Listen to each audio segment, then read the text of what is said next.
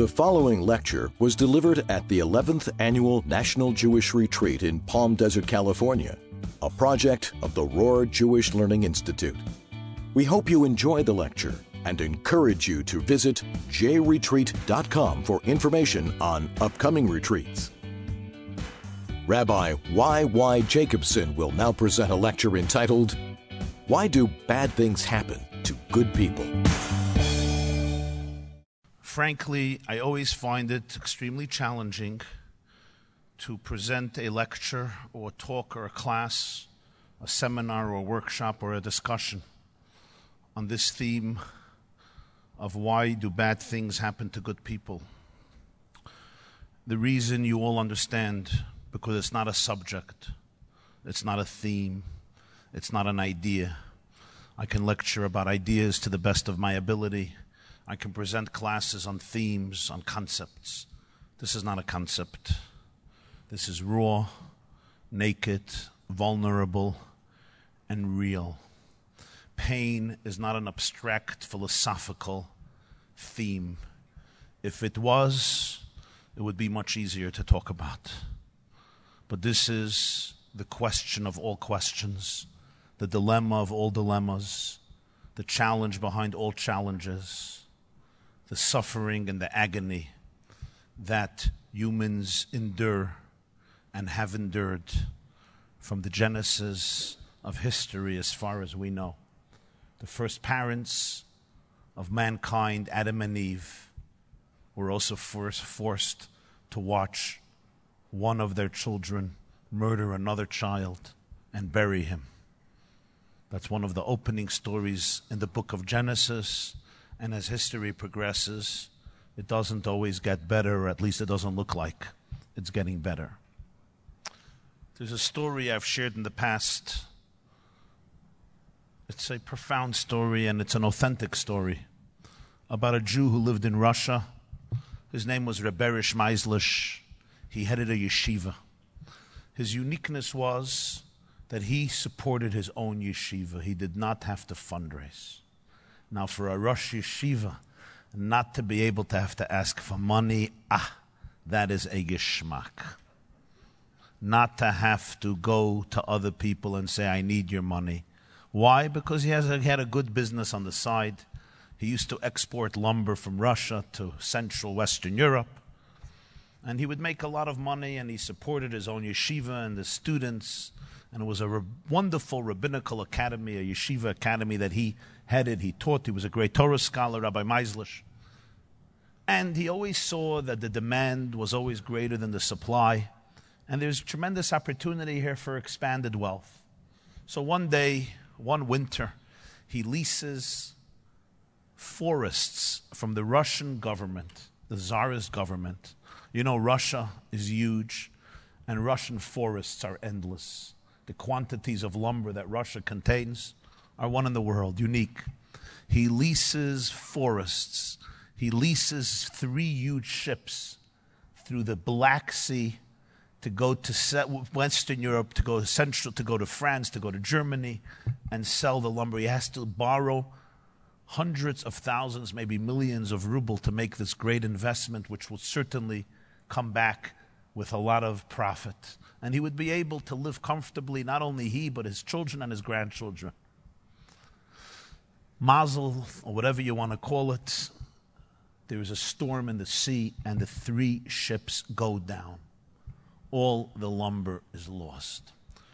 Rumor comes back to the city.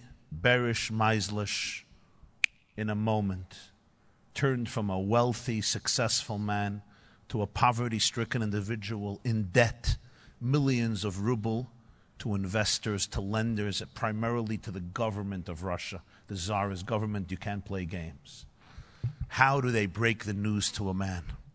They choose one of the top, brightest students in the yeshiva. Go tell the Rebbe, go tell our teacher the news, but do it with seichel, do it with sensitivity. He approaches his teacher in the morning, knocks on his door, and he says, Rebbe, I am here to ask a question. He says, go ahead.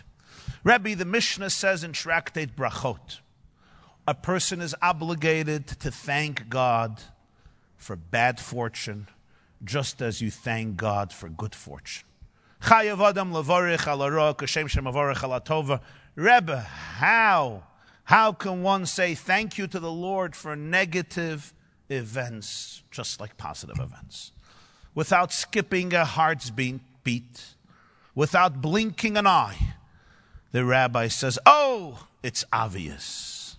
He says, really? What? Explain it to me. He says, well, it's based on two axioms of Judaism. Axiom number one, God controls and orchestrates everything that occurs in his world. Not only the big events, but also the small events. He orchestrates the details of every individual life, from the moment of birth till the moment of death. Axiom number two, God is good. 1 + 1 in math equals 2. If God controls the entire world and God is good, equals 2, this means everything that happens is good. When something good happens, you say thank you. He looks at his teacher and he says, Rebbe, come on. Come on. How can you say this with sincerity? Somebody experiences a tremendous blessing. Somebody experiences a tremendous misfortune. How do you say thank you for the tragedy, for the horrible event? He says, my son, emotionally it may be difficult to fathom, but I want you to think about it cognitively, intellectually. I say again, 1 + 1 equals 2. God runs the world. God is good. God runs every detail. There is divine providence. Hashgacha pratit. Whatever happens is good. You may see it. You may not see it. You may appreciate it. You may not appreciate it. You may see it today. You may see it in 10 years. You may see it in 500 years. You may see it in 1,000 years. You may see it in the next world. Maybe you won't see it. But it's good. There's something good, meaningful, purposeful, positive. There is an end to the story and it's positive, even though you may not feel it and emotionally appreciate it. He says, Rebbe, can I give a hypothesis? He says, sure. He says, let's say somebody comes to your home and says, all your 3 ships went down in the Black Sea. You lost all your lumber. Your yeshiva closes down, and the rest of your life, you're trying to pay back a debt. Your splendor down the drain. Your years of glory, nada. It's all over. What should be your response? He says, you just heard. My response should be, Baruch Hashem, thank God for the wonderful news. He says, really? He says, of course. Remember, 1 + 1 equals 2. God is good. God runs the world. Everything is good. He says, Rebbe, last week you danced at your daughter's wedding with such joy. Should you maybe dance when you hear this news because it's such great news? He says, come to think about it, yes. I have to say this in Yiddish and then I translate it. He said, Rebbe, heb an tanzen. Rebbe, start dancing. Start dancing. A clever man he was. You know what he did? He fainted. He understood. He faints. His student runs out, brings a bucket of cold water, pours it over his teacher to revive him. He is revived. The first words he says after he is revived are these words. Now, I also don't understand the Mishnah.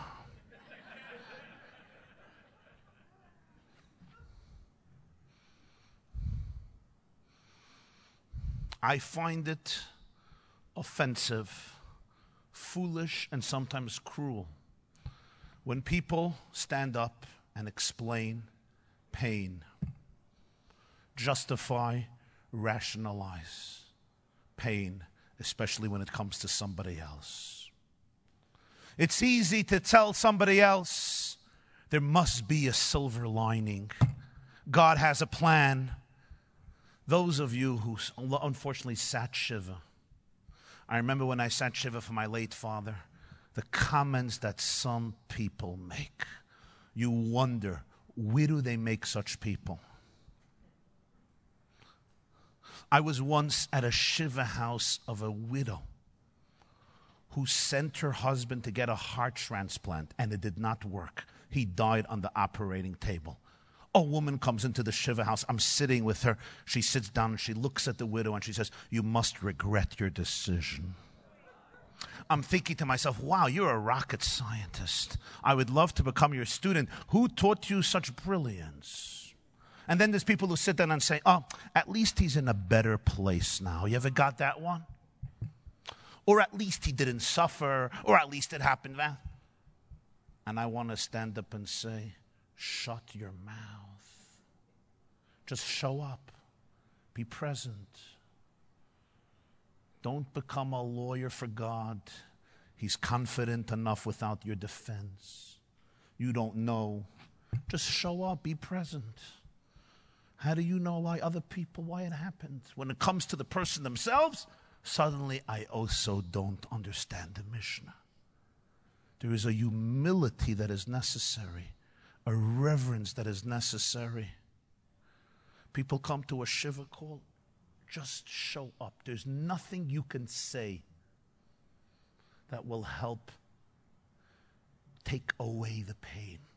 It's about showing up and being present. And don't try to be smart, clever, sly, which in most cases is people covering up their own awkwardness.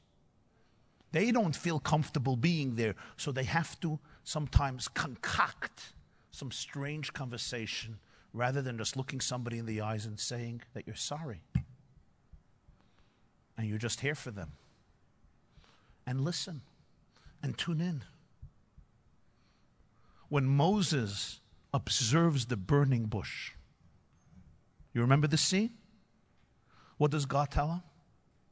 Take your shoes off your feet because you're standing on holy soil.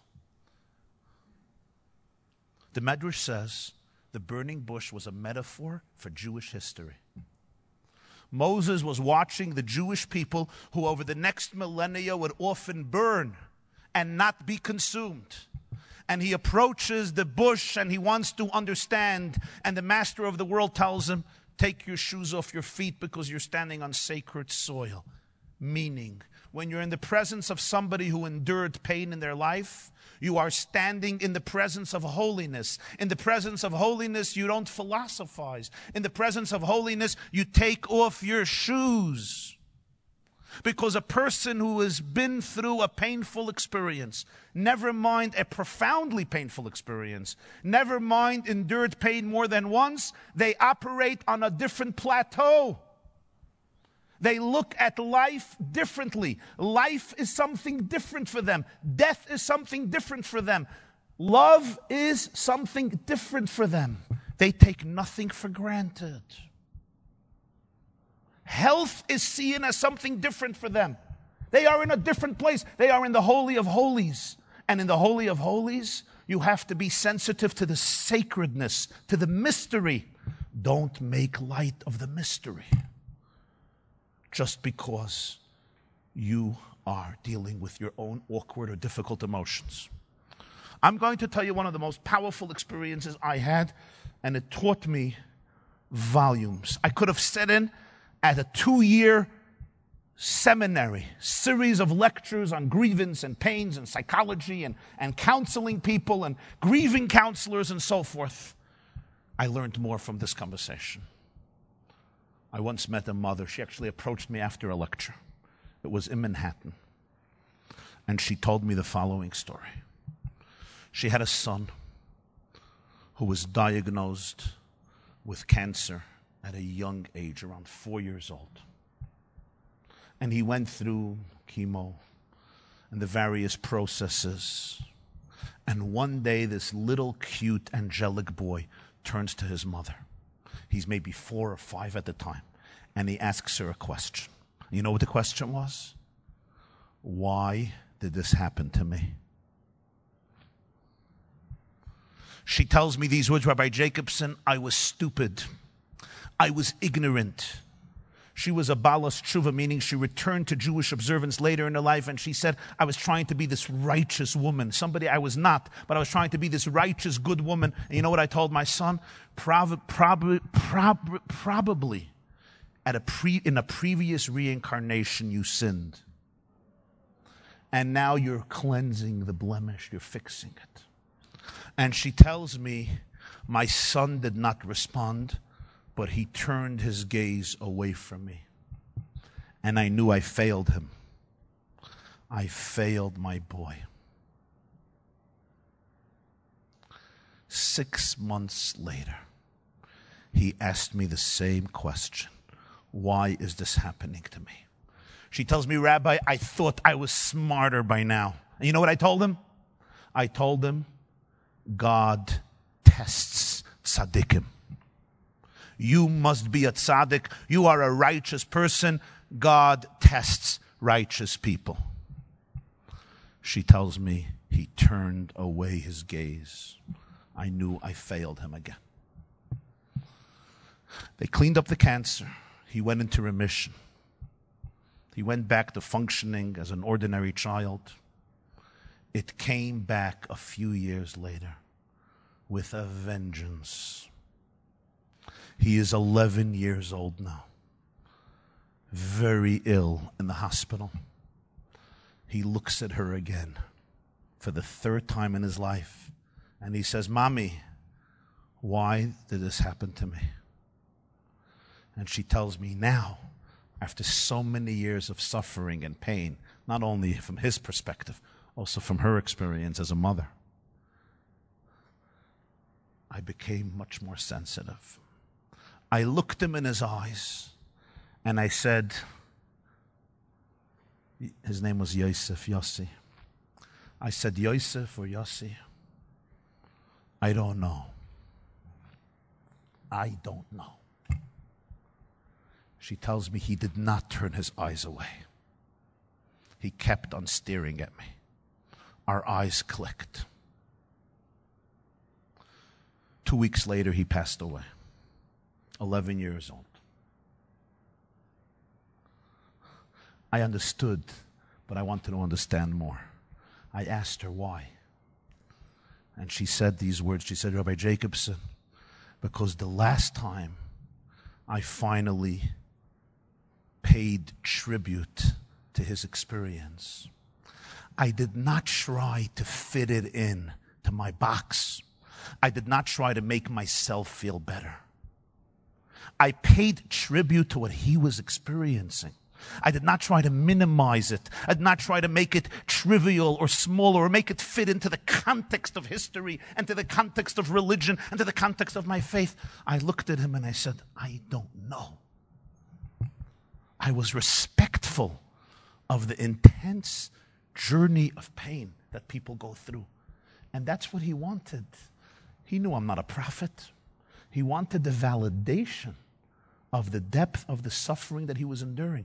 Just validate it. Just be there. Just hold my hands. Just look me in my eyes. So whenever my students ask me, Rabbi Jacobson, what do we tell people? We meet people all the time. Rabbis have to answer this question all the time. Rabbi, why did this happen to me? Why did this happen to my wife, to my child, to my father, my mother, my brother? Why? And I always tell them, I don't know what you should answer. All I'll tell you is what not to do. Don't tell them why. So they say, why? Say, for 2 reasons. First of all, because you don't know. Second of all, even if you would, which you do not, you think when most people ask why, they are seeking a mathematical equation. This is a question that's not coming from a cerebral, abstract mind. This is a question that's coming from the heart, from the soul, from the guts, from the kishkis. If you're going to give a comfortable, nice mathematical answer, you're not answering their question. And in life, you don't answer only questions. You answer people. They may be saying why, but what they're asking is how. How can this happen to me? How am I supposed to go on? Let's say you have an interesting answer which you don't. It's not what they're asking, usually. And therefore, if you could put out your shoulder to them and let them cry on your shoulder, if you can embrace them, you are giving them a much more adequate, real answer than if you start philosophizing some ideas that you may have created in your own mind.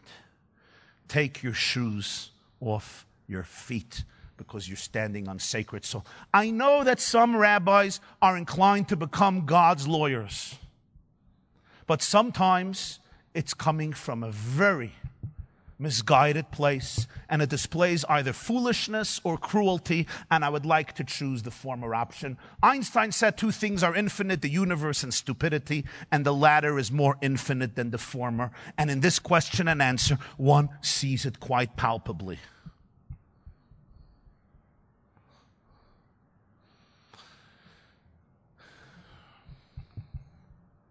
Which now brings us, of course, to the question. Okay, empathy, sensitivity, mystery, I got it.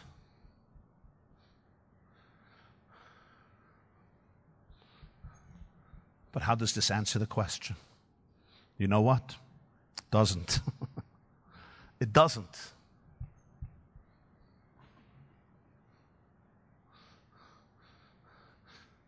And to truth be told,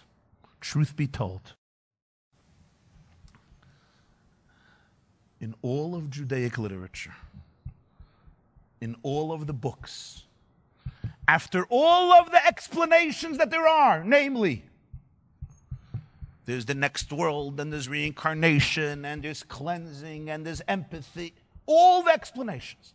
At the end of the day, Judaism's probably best explanation consists of 3 words. We don't know. We really don't know. In fact, I want to share something very special with you. When Moses is standing at the burning bush and he takes off his shoes, you know what happens next? God introduces himself from the burning bush. Do you know that at the beginning of Exodus, God tells Moses, Anochi Elokei Avicha Elokei Avram, I am God, I am the God of your father. What's the next scene? Does anybody remember? What's the next scene after that? This is a national Jewish retreat. Let's learn a little Chumash. I know Jews don't like learning the Bible. Nish gefährlich. You could have a Bible on your night table. It's not only a Christian book. You remember what Moses does when God introduces himself from the burning bush? I quote, Vayaster Moshe Ponav ki yoreh mehabet el Elokim. Moses hides his face. He doesn't want to look at Elokim. What does this mean? You just said, wow, let me see this major vision. You want to come close. Suddenly God says, hey, I'm here. I don't want to see. What happens? And the Talmud says in Tractate Brachas, page 7a, that as a reward for Moses hiding his face, you know what he merited? In the book of Numbers, it says, Usmunas Hashem Yabit. He merited to gaze at God's visage. I never understood this. Because he didn't want to look at God, what's the reward? That he got to look at God. It's like saying, because you did not want to eat cheesecake, the reward is you get cheesecake. There's a reason he doesn't want to eat cheesecake, because it's poisonous for him. Women, I'm just trying to help you out at this retreat so your husband doesn't have to go to the doctor after. It's because he didn't want to eat cheesecake because it's full of poison, because he's a diabetic, so the reward is we give him cheesecake to kill him. Because Moses didn't want to look at God, so the reward is he sees God. That's what the Talmud says. Brachas 7a, you can look it up. My friends, my holy brothers and sisters, the answer is as follows. Moses was given a special opportunity that moment. God says, I'm God. Look at me. Look at this burning bush. Look at this burning bush. Indestructible bush burning. It's me, it's God. What God was telling Moses is, I will give you now a once-in-lifetime, once-in-history opportunity to be able to see me in pain, to be able to see me in the flames, to be able to look at the flames of destruction and say, I see God in those fires, in those flames. That is the opportunity I'm giving you, Moses, the great teacher, the great prophet, to be able to see God in the pain. In other words, to be able to see pain from God's perspective. What is he thinking? How does he see it? What is the meaning? What is the purpose What is the destiny? What is the end of the story? Why? And you know what Moses does when God gives him that offer? You know what he does? He hides his face. He tells God, I don't want to see. Why not? Why not? If you were given that option, to understand the mystery of pain from God's perspective, what would you say? Would you say yes or you would say no? Moses said no. I want to tell you why he said no. He said no for the following reason. He said no because there are two types of pain in the world. There is pain that has a rhyme and reason to it, and there is pain that is illogical. There is pain that we can appreciate how it produces benefits. For example, waking up in the morning. Painful for some of us. Going on the treadmill. Very painful for some of us. Jogging. Purgatory for some of us. Not eating everything we see. Hellish for some of us. Going to work. Stressful. So why do you do it? Why do you wake up in the morning? Good question. Why do you go to work? Why do you exercise? Why don't you eat? And the answer is, the pain is worth it for the benefits. You need a paycheck. People go through surgeries. You take the splinter out of your child's finger even though he's screaming, Mommy, stop it! You're killing me. Because you don't want it to develop into an infection. That pain we can deal with when we see the benefits that come from the pain. We made the surgery, the person got another 20 years. We say, I got it. Most of us are ready to endure pain that produces palpable benefits. The Mishnah says, Lefum Tsara Agra. Reward is commensurate with the work and the toil and the pain you put into it. Anything worthwhile in life demands some stress and some toil. You want to graduate from medical school? There are going to be many sleepless nights, but you understand why. You're depriving yourself from sleep because you want to become Dr. Goldberg, Dr. Schwartz, not just Rabbi Goldberg or Rabbi Schwartz. You want to be a mensch. Got it. You know, they say, right? They say you have a mother once said, a normal Jewish child, a doctor. If he's slow, a lawyer. If he's extremely slow, an accountant. And if he's meshuggah, a rabbi. So you want to become Rabbi Goldberg, Dr. Goldberg. It takes toil. That's one type of pain in the world. But then there's another type of pain in the world. There's pain in the world that we do not see. What is the benefit?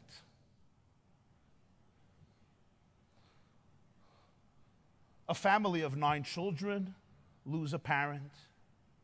A baby never knows a mother. Parents bury a child, 2 or more. People suffer tragedy, loss, grief. And you say, why, Ribono Shel Olam? 1.5 million children gassed in Auschwitz. Why? What's the benefit of this pain? Who gains from it? Where's the growth? Where's the benefit?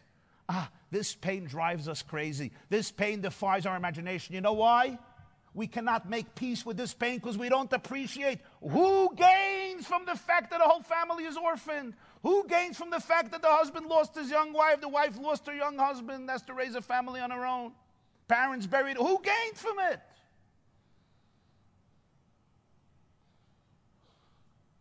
This pain one cannot make peace with because it defies the imagination. When we can understand the purpose, the pain is already less. Moses told God, I don't want to understand the reason for pain. You know why? Because Moses knew the moment he would see pain from God's perspective, you know what would happen? He would not be able to empathize with his people the same way. When somebody would come crying to Moses, he would never be able to hug him and embrace him in the same way if he understood the purpose of it. At the end of the portion of Shmos, he turns to God and he says, Lama harei salam hazeh. Why are you torturing these people? He would never be able to ask that question with sincerity if he would have understood it from God's perspective. When I'm taking out the splinter from my baby's finger and my baby is screaming, stop! I empathize, but I don't really empathize. How do I know? I continue doing it because I know how important it is. I know how beneficial it is. I know how good it is. I'm not on the same team like the child. I know that the splinter got to go out. Moses tells God, I reject your offer because I want to remain there for my people. And that's the moment God chooses him as the first leader, as the first Rebbe, as the first Manhig Yisrael. This is his greatest moment. The greatest moment of Moses is when he rejects heaven for the sake of earth, when he says no to God for the sake of his children, when he tells God, I have to remain on earth. My perspective has to remain an earthy perspective. I have to be able to look at pain and say, why? So I should be able to be a source of comfort for my people. I should be able to cry with them, empathize with them, sigh with them, pray with them, scream with them, and most importantly, I should be able to fight evil, fight Pharaoh, put an end to the torture, to the suffering of mankind. Let my people go. I would never be able to do it with passion if deep down in my heart I say, I appreciate the splendor of exile from God's bigger perspective. That was Moses' greatness as a leader. Moses didn't want to understand. We want to understand. There's a reason we don't understand. God does not need us to understand pain. You know what he needs us for? To stop pain. To help people in pain. To grieve with people in pain. To cry out against pain. And to do what we can to eliminate the suffering of humanity and of the Jewish people in this world. Including to challenge God and say, heal your world. Heal your people.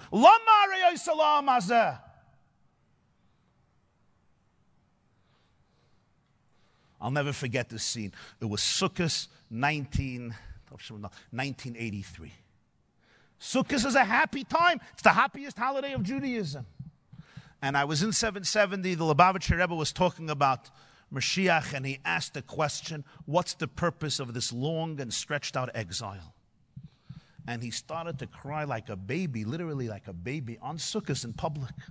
And he says, it seems that God did not reveal any reason of why the Jewish people and humanity suffer so much, because he wants that we should not understand, that we should fight, we should pray, we should scream, and it should be genuine, and therefore there's absolutely no logic for it that we can make peace with. Not with our animal soul, he said, and not even with our godly soul.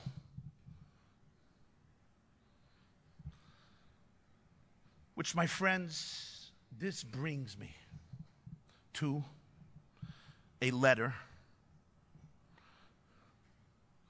which in my mind is a unique letter, a very interesting letter. As far as I know, it's the longest letter that the Lubavitcher Rebbe wrote to an individual, as far as I know. It goes for around 6 or 7 pages, and he used to write much shorter letters. He sometimes wrote a 2-page letter, a 3-page letter, but a 6, 7 or more page letter, I never saw such a long letter to an individual. It's dated 24 Nisan, 5725, 5725, or in English, 1965, a few days after Passover. It's written to a young man, a budding Jewish journalist. At that time, he is not so well known. He worked for the Yiddish press. He was a writer. He started to lecture. Soon he would leave journalism to become a full-time speaker, lecturer, author, and ultimately he would become one of the most world-renowned Jewish personalities. But in 65, he was still beginning his career, relatively speaking. His name, Elie Wiesel, who passed away, as you know, a few weeks ago. Who is Elie Wiesel? So you know from the news reports, Nobel Peace Prize. But before that, Elie Wiesel was born in 1928 in Hungary, in Romania, a little city called Sighet, very Hasidic town. His family belongs to a dynasty of Hasidim known as Vizhnitzer Hasidim, with big centers today in Bnei Brak in Israel, a center in Monsey. And he grows up as a very pious, Hasidic, observant Jewish boy, steeped in learning, steeped in Jewish observance. 1928. He is 14 years old when the Germans march into his country and the transportations begin. Ultimately, he loses his mom. She is killed. Sister is killed. Most of his family is killed. Baby sibling is killed. He and his father go to Auschwitz. He and his father almost survive. His father dies literally a few days before liberation in 1945. He's in Auschwitz. He's taken to Buchenwald. He's liberated in Buchenwald in 1945. His father dies a short time before that. His name is Eliezer.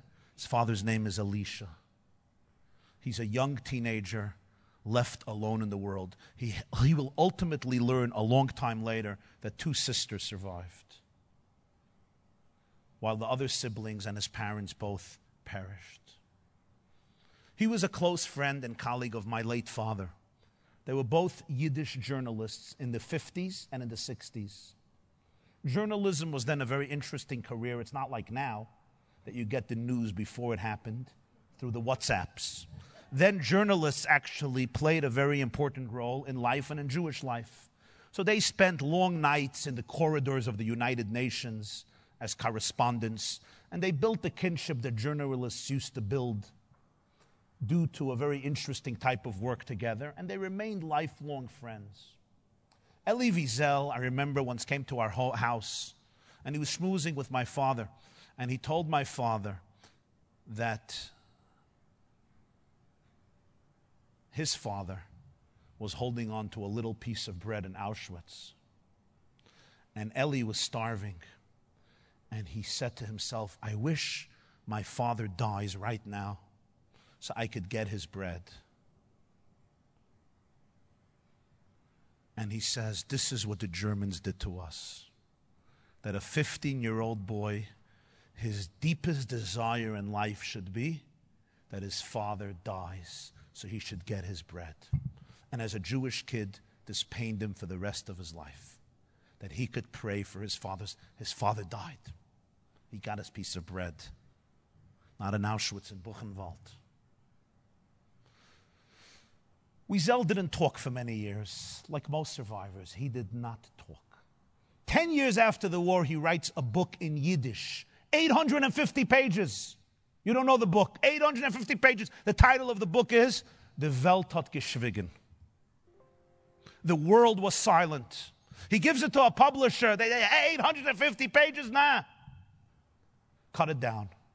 Cuts it down to 150 pages. Gets rejected by many publishers. Finally, it's published as the book known as Night. His first work. In the book, he describes the first night in Auschwitz. The ovens were full. This is 1944, Hungarian Jewry. Between Pesach and Shavuos, Auschwitz was then perfected. Hess bragged that in 60 minutes, he takes the Jews from the train to become ashes. 60 minutes. He was proud of himself.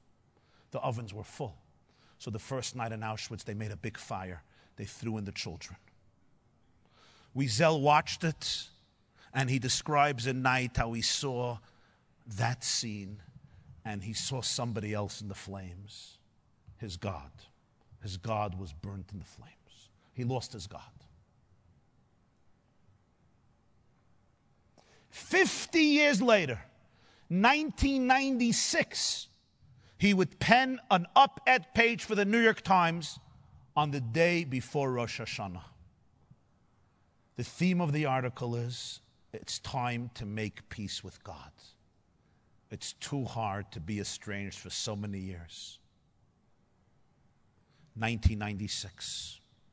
Elie Wiesel ultimately becomes a voice for the survivors. He becomes a voice for Holocaust victims. When he died, President Obama defined him as the conscience of the world.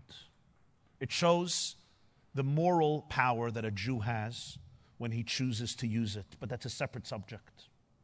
1965, I'm surprised, the Lubavitcher Rebbe writes the longest letter to this young man. Apparently he had a sense about the influence and power he may yield in the future. And in this letter, an extraordinary letter, he addresses this question. It's a very long letter. I'm going to read a few excerpts of this letter because here is a conversation between two people.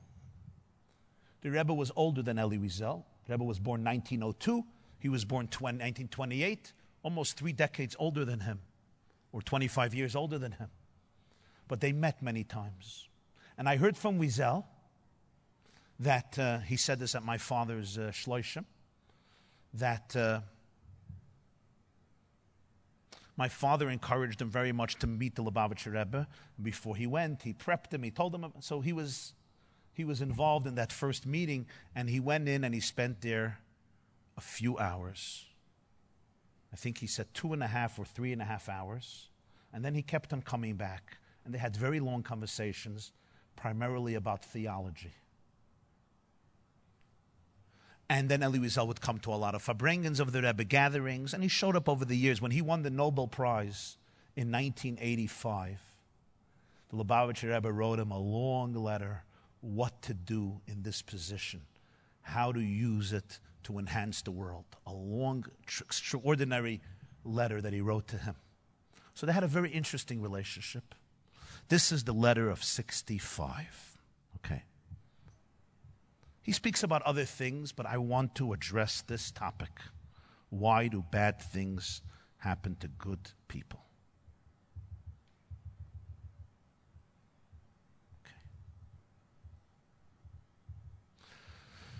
I agree with you that the question of why can only be sincere when it comes from the pained heart of a deep believer. Who was the first man who screamed, "Why will the judge of the world not behave justly?" It was Abraham. Who screamed, "Why?" Moses. Why? Because if somebody doesn't believe there's a God, the question why doesn't make sense. In fact, I would say atheism has one advantage. It explains evil elegantly. When somebody says, "Why do good people suffer?" the atheist answers, "Why not?" So atheism answers the question of evil very elegantly. The problem of atheism is it doesn't answer any other question. For example, the harmony of creation, the design of creation. But a person who believes in God, he is the one who asks the question why, which really means, friends, what the Rebbe is implying here, and what he wrote in another letter to a young girl who asked this question, that everybody asks why. Do you know one person who doesn't deep down say why? Which means that deep down everyone feels that there is some order to the world, that there is some core of goodness. If not, why you're asking why? There's no question why. Why not? A world that is random. The whole world is a mistake. Why do you want nature not to be blind to the difference between good and evil people? How do you expect this from nature? It's not fear. What do you want from a random universe that just happened to emerge after 15 billion years from the primordial soup or primordial cholent? What do you expect? Only if you believe that there is a moral presence at the core of reality. There's somebody who cares. There's somebody who's responsible. Can you say why? And yet, I am wondering why you did not continue the same thought process and bring out the next step of this conversation. When Moses saw the fate of Rabbi Akiva, who would be coned by the Roman, he would be flayed by the Romans, and Moses asks God, the Talmud says, this is the reward for Torah. God says, be quiet. What does God mean, be quiet? Does he mean be quiet, don't speak? What is that going to help? He said, be quiet is not only about verbal communication. It's about an entire approach to this reality. But why? So God says, be quiet, this is my plan. why did this not weaken Moses' faith? Why did it not weaken? Why did Moses remain a man of faith, Abraham and Job, all after terrible suffering? Why? This is not a coincidence. It could not be any other way. And here the Rebbe shares a very deep philosophical insight with Elie Wiesel. He says, how deeply are you bothered by the question of good and evil? Is it just because it's uncomfortable? Because it hurt you personally? Is it just an emotional question? For these people, this question came from the core of their heart. They had such a feeling for justice and righteousness that when they saw the absence of justice in the world, it tore their heart apart. Where does such a deep feeling of justice and righteousness come from? It comes from the conviction that true justice is justice that transcends human rationale and imagination. Why should we be good people? Why should we be moral people? Why should we be just people? Is it only because it makes sense, because it's logical? Other people have different perspectives. No, they felt justice is absolute. It comes from the deepest place. In other words, it comes from a place that is deeper than intellectual understanding. It's deeper than human understanding. It's deeper than human emotion. And that's why the question doesn't only affect your emotion, doesn't only affect your brain, it affects the core of your reality. Because justice is rooted in the core of your reality. The core of your reality cries out and says, why?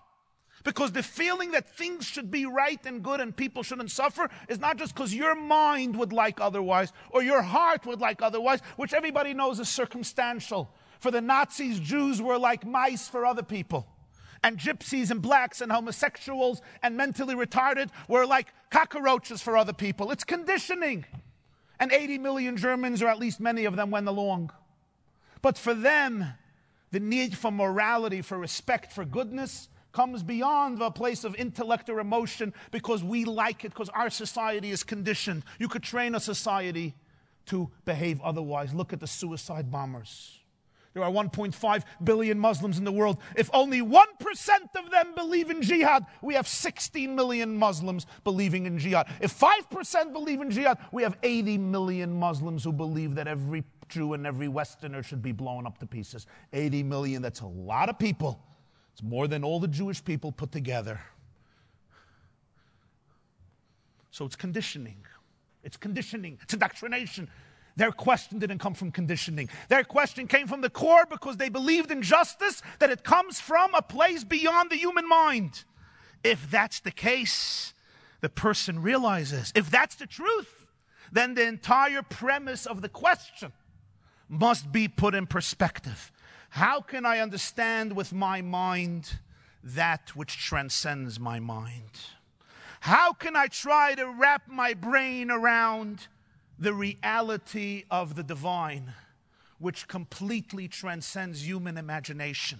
The entire approach to try to comprehend and to box into my brain that which by definition infinitely transcends my mind is something I have to be able to tell myself. To respect the mystery, to respect the enigma, to pay tribute to the riddle, and to say, I don't get this. And therefore he says, and I have to read the Yiddish, this is Lubavitcher Rebbe's prose, almost poetry, to Elie Wiesel. Der Rebbe muss noch hat schinterenden Amper in sich und durchwetigen. After a huge internal struggle and turmoil, he says, I still believe, and even stronger than before, because this teaches me that there has to be some depth here that I really do not get. Then the letter goes on to a whole other topic, namely what Nazi Germany teaches us about morality, civilization, justice, goodness, devoid of God. The Lessons of Nazi Germany in Terms of the European Enlightenment. A fascinating letter. Then, after 4 pages, he says, allow me to get personal. I read all of your works about the world being silent, and I say this. To remember and not forget is an imperative. It's positive. It's a biblical commandment to remember what has been done to us by Amalek. Especially today in 65. The growing tendency is to forget the Holocaust and make other people forget it. But that is one part of our obligation. There's another part, and that is not to remember the Holocaust only, but to do something against Hitler, to fight Hitler. How? How? We need to grow and expand and encourage all of our people to rebuild the Jewish nation, to do the exact opposite of the final solution. And in everything in life, if you want to lecture and be successful, you need to show a living example. You need to demonstrate to the world that not only was Hitler unsuccessful, but aftzalachas, you will build a big Jewish family with sons, daughters, and grandchildren. As important as it is to tell the generation what happened, and as difficult as it is to liberate yourself from the horrific dark memories, I believe your responsibility right now is you need to begin living. Get married. Establish a family. This will contribute to Hitler's defeat. You were born as a Vishnitzer Chassid. He wanted to decimate Vishnitzer Chassidim. You will show that there's a Vishnitzer Chassid still alive. You will raise children and grandchildren of Vishnitzer Chassidim. I'm not making a joke. I don't care if he's a Vishnitzer. I don't care if he's a Lubavitcher. And I don't care if he's just a Jew observing Torah and mitzvahs. Is this too of a long letter? Maybe. But if after Shavuos I hear that you got married, but Mazel Tov, it was worth my writing, and it was worth your reading my long letter. Elie Wiesel, as you could see here, told the Rebbe he does not want to get married. He does not want to bring children into a world that can wipe out 1.5 million children. A few years later, Elie Wiesel married his wife, Marion Wiesel, who was his translator of his French books. He was his translator into English. And in 1972, he had a baby boy. And this boy had a bris 1 week after my bris. Because Elie Wiesel told me, he says, I came to your bris, and your parents or your father came to my son's bris. And at the bris, he named his son Elisha, which was the name of his father, after his father. At the wedding, I heard from him, many people sent him bouquets of flowers. But the largest and most impressive bouquet of flowers was sent to him by the Lubavitcher Rebbe. Here is one letter from a Rebbe, a survivor himself in some ways, to a survivor. Thank you very much.